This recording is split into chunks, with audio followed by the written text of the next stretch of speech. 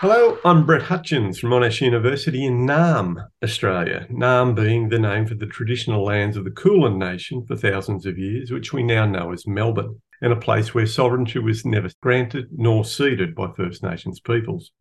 And we're back again for episode 41 of the Media Sport podcast series. We're fortunate to be joined for this conversation by Jessica Murfree from the Department of Kinesiology and Sports Management at Texas A&M University in the United States. Jessica's research and teaching examines the effects of climate change on sport, including the social and legal implications of extreme weather and climate risks, and the environmental injustices faced by historically marginalised groups. Her work can be found in journals such as Case Studies in Sports Management and the Journal of Legal Aspects of Sports, as well as in major edited collections, including a very recent collection called Sports Stadiums and Environmental Justice, and The Business of the FIFA World Cup, which seems remarkably timely, given it is literally happening in Qatar as we record this episode. A really interesting feature of Jessica's research is its applications and impacts. Her work has informed organisations like the Global Youth Network Summit on Sports for Climate Action, Texas A&M Athletics, Climate Week NYC, the Green Sports Alliance, and Ocean Conservancy. We'll touch on this impact during our chat. Jessica, thanks for joining us for the Media Sport podcast series. Hi, Brett. Thank you so much for having me. Now, we'll start at a recent point, but obviously a major point in your career and learning, which is the completion of your PhD in 2021.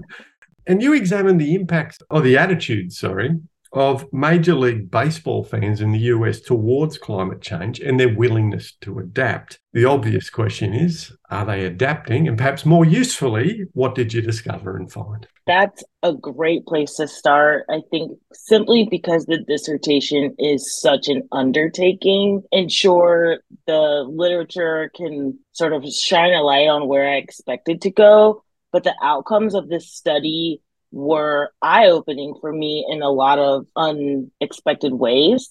So I took some precursors to the formation of climate change risk perceptions. And for this study, I used skepticism, generalized emotions, and personal experiences with extreme weather, all as antecedents to climate change risk perceptions, just generally in a person's life. The general climate change risk perceptions would then serve as a predictor to those perceptions of risk that were specific to the sport. And in this case, it's Major League Baseball, because in the United States, MLB has such a large footprint. I mean, it extends beyond the United States with the team in Canada. So a large geographic footprint. It also has a large temporal footprint. So the season extends over a good portion of the calendar year, which means it has this unique vulnerability to climate just based on its exposure to the elements alone. And the elements being completely different, where the Seattle Mariners' exposure to climate will look different than the Miami Marlins on opposite sides of the country. So I wanted to know where Major League Baseball fans sat on this, how their risk perceptions came to be, and if we can use perceptions of risk, which we associate with fear, uncertainty, doubt, if that can be a motivator for climate action. And in this study, I measured it as willingness to adapt. So not so much what did they do, but what were they willing to do given how they felt about Major League Baseball's climate change risks, which is really interesting because this is a topic that's highly debated in the United States. It has been historically. It falls on a lot of religious, political, other ideological lines that sort of go head to head with the science. But sport has this lifeline that can extend through politics, religion, and science. It's something that people gather around and care about. If you wear a logo or certain colors on your shirt or your hat, it's really this tie that binds people together, and I wanted to capitalize on that. So ultimately what I found is that fans had differing influences on their risk perceptions based on different levels of their identification with Major League Baseball. So the fans that were more highly identified with the sport were more influenced by their generalized emotions, something that felt negative or sad, angry, a sense of loss or grief. Fans that were a bit more die hard had more negative emotions. Fans that were a bit more casual, laissez-faire, fair weather fans, they tended to be more skeptical. And that's where the difference lied. Both groups of fans had very similar feelings related to their experiences with extreme weather, which I expected. And that's rooted heavily in the literature. If the basement of your home floods out or the roof of your home blows off, you have this connection to something that we can immediately tie to climate. That is a huge driver on how risk perceptions are formed. The interesting thing, though, that I found across all fans is that their perceptions of risk generally, their perceptions of risk specific to the sport, were the same, regardless of their identification with the sport. They felt if climate change was something that was going to negatively affect their lives, they felt that in the same way that it would negatively affect the sport that they identify as a fan with, regardless of the amount of fandom. And similarly, both groups of fans were willing to adapt their behavior. So travel by plane less frequently, make more climate conscious decisions in what they're willing to do, use, and pay for. Really, the only differences in the fans were those more psychological factors in skepticism and emotions, which was really cool. That was the big takeaway. Oh, it's interesting work, and it recalls the cover of Sports Illustrated, I think in 2007, with the image of the Miami Marlins baseballer with water up to his sort of hips, from memory. Yeah. You've obviously been doing a lot of concurrent work, because I first came across your research in a piece you wrote for The Conversation with Natasha Brisson about preventable heat-related illnesses and deaths, young athletes, and climate injustice. I live in a country, like parts of the United States, has very high temperatures. We obviously have issues with bushfires and floods and a number of other extreme weather events. Can you explain what you were doing in that piece, and really what struck me as a genuinely life and death problem you were writing about? Yeah, absolutely. Writing about climate and extreme weather, I say this all the time, especially to students. It's difficult to write about because at the end, there are lives that are changing entirely due to this matter. I mean, you mentioned bushfires. Look how much destruction and damage comes from those, and they're just getting more and more severe. That's an extreme. There are gradual changes in climate that are doing similar amounts of destruction. So our piece for The Conversation really was an introductory sort of door opening to the prevalence of environmental injustices in sport at the high school level. So, we're looking at kids 13, 14 years old to 17, 18 years old. And in discussing what environmental injustice is, we can see how that plays out in sport opportunity in the United States at one of the most vulnerable levels. At a level in the primary school system where opportunity to compete in sport is really still just about play. It's about physical activity, health, and well-being. But at the same time, we're losing life because of inadequate care and consideration and inadequate approaches to the science behind climate, and in this case, extreme heat. So in that piece, we are discussing how extreme heat over time plays out for kids who want to play sports. And unfortunately, this has led to many lawsuits where instances of heat illness, which can span a spectrum from something as minor as a sunburn, which we know sunburns can elevate to very harmful health outcomes over time. But on a micro level, something as small as a sunburn to as extreme as a heat stroke, which can result in death. All of those instances from both ends of that spectrum and every point in between, all of those are entirely preventable. Yet they continue to happen when high schoolers compete in sports for their school. So not even at the most elite levels. They're not making money off of this. They're just wanting an opportunity to play. But we're seeing more and more lawsuits that are alleging wrongful death, alleging negligence, pointing the legal blame at coaches, administrators, teachers, by families who are just trying to make sense of loss, whether or not their child survives. There is an amount of loss in each of these scenarios. Most commonly, this issue is discussed in American football, but not exclusively. We're seeing rising instances of heat illness in athletes in soccer, track and field, and cross country, cheerleading, basketball. And basketball is an interesting one because more often than not, it's played indoors.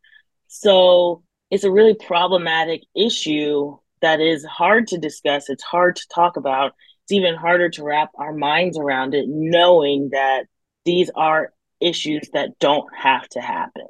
It's not integral to the sport, where a lot of traumatic injuries are part of the game.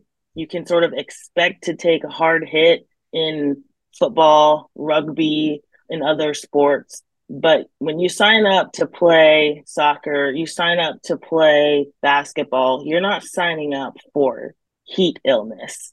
And the injustice piece comes in because those issues face certain historically marginalized groups over others. And that comes down to a lot of social factors, but also managerial decision making and opportunity. And we can lump revenue or finances and money, tax brackets into that. The availability for things to safeguard public health, like medical doctors, athletic trainers, at least in the United States, the public school system, access to those things are going to favor the areas and the neighborhoods where that type of staff can be financially supported. So it's a really messy, mangled situation that for decades has been returning, like year after year, more and more instances of heat-related illness in sports at the high school level. Yeah, and it sort of leads on to a question I have around you recently attended a major international conference, the 2022 Sport Positive Summit at Wembley Stadium in London, which is obviously an iconic venue for people who enjoy and watch sport. It's very large. Really importantly, you presented on, and I think picking up on that piece about differential impacts on particular populations, you presented on intersectional environmentalism and climate justice, and you did so with an Olympic champion and world champion sailor, Alexander Rickham, a very impressive person in her own right. Now, what is intersectional environmentalism and why does it matter? Sure. Yeah, that's a great question because I always challenge people to explore how their connection to the environment comes to be. A lot of the times, especially in the sport industry, and then especially in sport related fields that are so closely connected to a university, like my current setting at Texas A&M, where you've got higher ed and you've got intercollegiate athletics operating in the same sphere, we can end up siloing things into separate buckets. And sometimes that's done with the intention of efficiency, right? I cannot run the dining services, the residential halls, be a professor, coach the teams, drive the bus for my campus all in the same day. So there are departments, and that's just a very broad abstract example, but there are departments in businesses on campuses that are very highly specialized to do specific work. The intersectional nature of environmentalism challenges us to think about where those separate buckets overlap. So when I ask people about what their connection is to the natural environment, like what brings you the sense of peace that you feel when you go on walks, what is that rooted in? That really gets people to start to think about how those relationships come to be. And those relationships are going to be very individualized. Well, if we're working in a firm full of individuals who have a very individualized connection to nature, then we've got a massive heat map almost of what it looks like to touch all of the intersections if we were to overlap the connections that everybody has. So for me, I grew up in a family that really prioritized connection to the outdoors. That has gone on for generations. So I was born into a family that loves to hike and camp. We've always had animals as pets. I've got several family members who've worked across the animal industry, the veterinary industry. So very big into conservation. And I can go back to my great great grandparents and their connection to the beach and fishing as a career and farming as a career. And what that looks like for me now in almost 2023 is I protected those things in my life as a child. I would come home from primary school with a backpack full of rocks and leaves that I found that day. And it's always been something very important to me. As a Girl Scout, it was important to me. As a sports player, it was important to me. I'm a scuba diver. All of these things that make me who I am are my intersections. At the same time, I am an able bodied, educated Black American woman. And these are other areas of my intersections. So, in intersectional environmentalism, we need to take those core components of who a person is related to the natural environment and protect those and utilize them. So, my intersections will allow me to bring a certain skill set to my work, to my collaborations with others, than a friend of mine or a stranger or somebody that I'm hoping to network with. And all of those pieces can work together. The challenging part is situating where diversity, equity, and inclusion fits into an organization. That is also an area that, thankfully, due to recent momentum, is becoming more normal to talk about and more normal to see in organizations through the hiring process and then, where time and space is dedicated. But at the same time, it's starting to become its own bucket where there might be a diversity, equity, and inclusion office or a manager or a component or a job function of someone else's job, but that is separating out the work that should be very integral to everything else. Going back to the college campus example, where perhaps the Office of Sustainability has a building, the Office of Diversity, Equity, and Inclusion has a building. Well, now the individuals who work in those spaces, they go to their separate buildings, they get their work done, they go home at the end of the day, and they do it all again tomorrow, when really there should be bridges and tunnels and overlays between those buildings as they work together, because in human beings' lives, those are elements that work together too. So our presentation at Sport Positive really challenged the audience to think about what those intersections might be, how we can use everybody to our collective advantage for cooperative efforts to protect the environment. And I mean, I think it comes through in the way you just spoke, but there's a really translational way you go about your research, trying to create impact for organisation on the back of scholarly rigour, of course. It might be an extension of your previous answer, but why is that so important in your mind? Yeah, it's personally important because it's how I got here.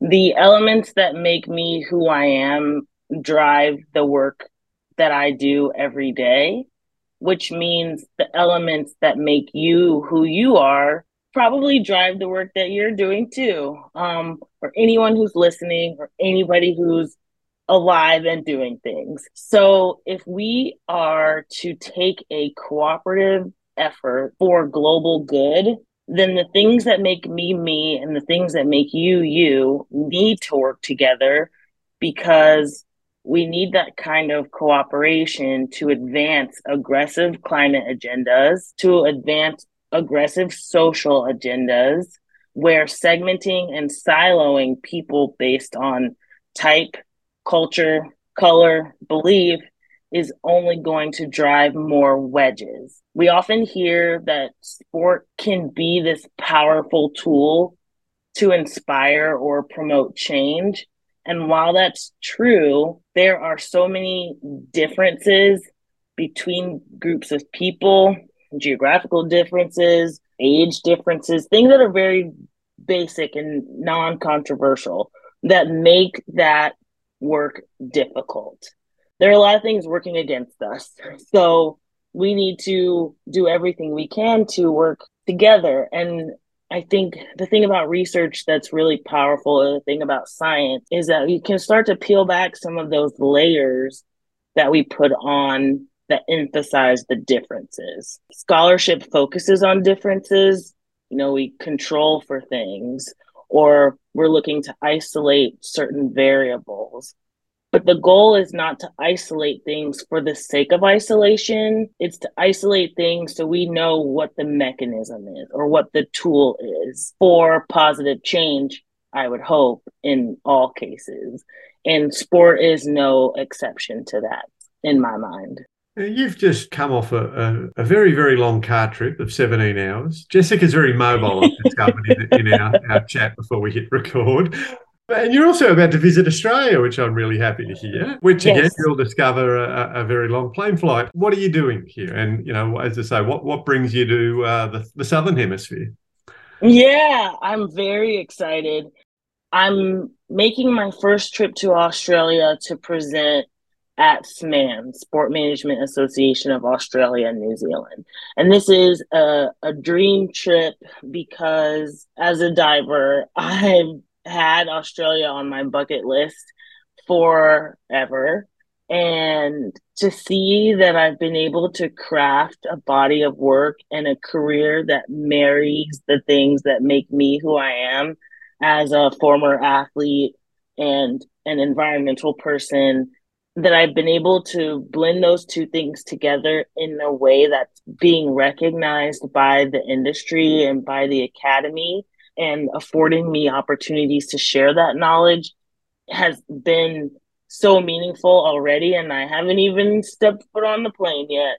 So I'm really excited because this is allowing me to extend my global reach and my own world views. So much of the work that I'm doing is rooted in the sportscapes that I have experienced. So as I gain experience, I'll be able to alter my voice and my scholarship scope to include more perspectives, more people. And that's really important to me because it's easy to get locked up in your like one little place bubble. So I'm so excited to learn more from a cultural standpoint, to meet as many people as I possibly can and learn from them while I'm there, share some knowledge and insights. I know there are several students that I'm meeting with. So to just gain that kind of exposure and insight, I know I'm going to walk away with a notebook full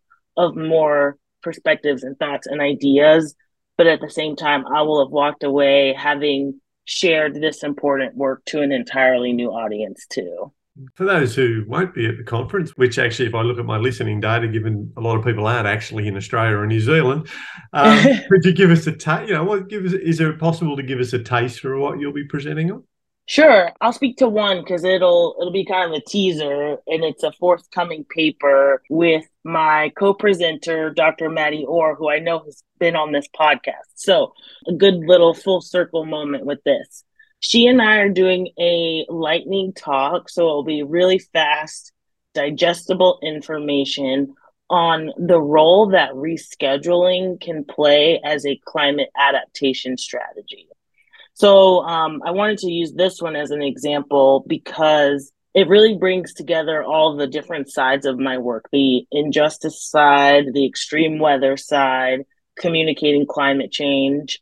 She and I have a forthcoming paper that discusses this exact matter. The issue, though, is with inertia. So we as people can expect sport to operate on a schedule or on a calendar. And socially, we've gotten very used to that. Sports have seasons and major sport events happen around the same time every year or every 4 years. In the United States, college football game days are on Saturdays, professional football games are on Sundays. The Australian Open happens in January, which makes sense given the differences between hemispheres. We can almost adjust our entire calendar, not based on month or day, but based on when we can expect sport to happen.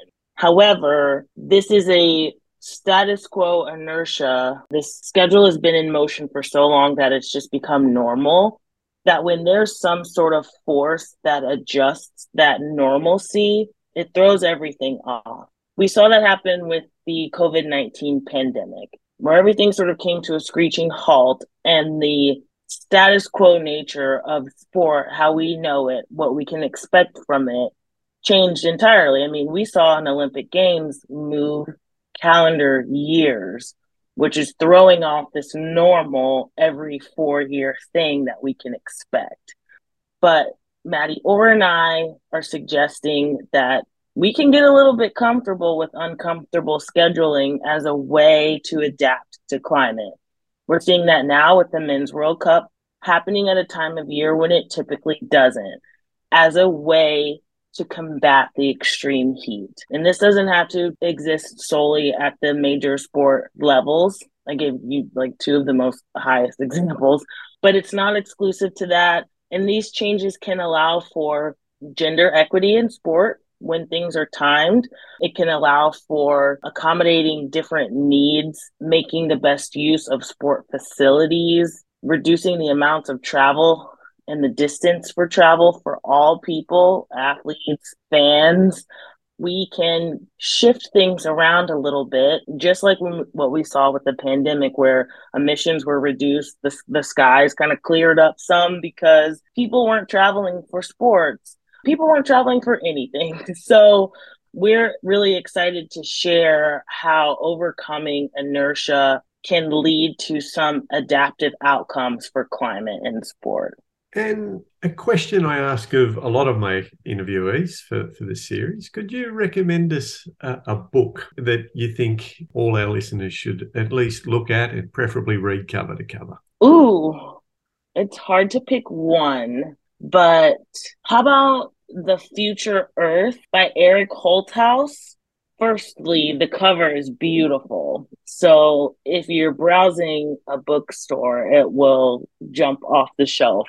It's a really thought-provoking piece on what our world will look like in the coming decades. And Eric writes this in a beautiful way where you understand the science. You don't need to be a chemist or a climatologist to get the science. We understand where we are in terms of the severity of climate change and humans' role in that. We totally get that. We understand how weather works on a day-to-day basis in a very small level over the course of someone's life. But Eric writes about what the future is going to look like over the next several decades. The thing for me that this book really did was it allowed me to still feel hopeful and optimistic given the dire state of the environment and society. And that's something that's really important because I know I spoke about how this work can be really hard and mentally exhausting. And it's hard to show up to work every day knowing that we're having to fight against our current systems and our current climate. And with every year, it seems like we're not making the progress that we need. And with that comes a lot of anxiety and gloom and stress and overwhelm, which can be really hard to overcome. But this book is written in a way that is very hopeful, very optimistic in a pragmatic and realistic way. It's a great recommendation. It's also a very nice note to finish on, I might add. Good. I just want to say thank you for your generosity in sharing your insights with us. I wish you a very safe trip to and from Australia and hope you have a great time while you're here. And just in closing, I also want to offer a shout out to Dr. Simon Troon, who continues to play a really important role in preparing and producing the series, and as well as on the project attached to it. Until next time, everyone,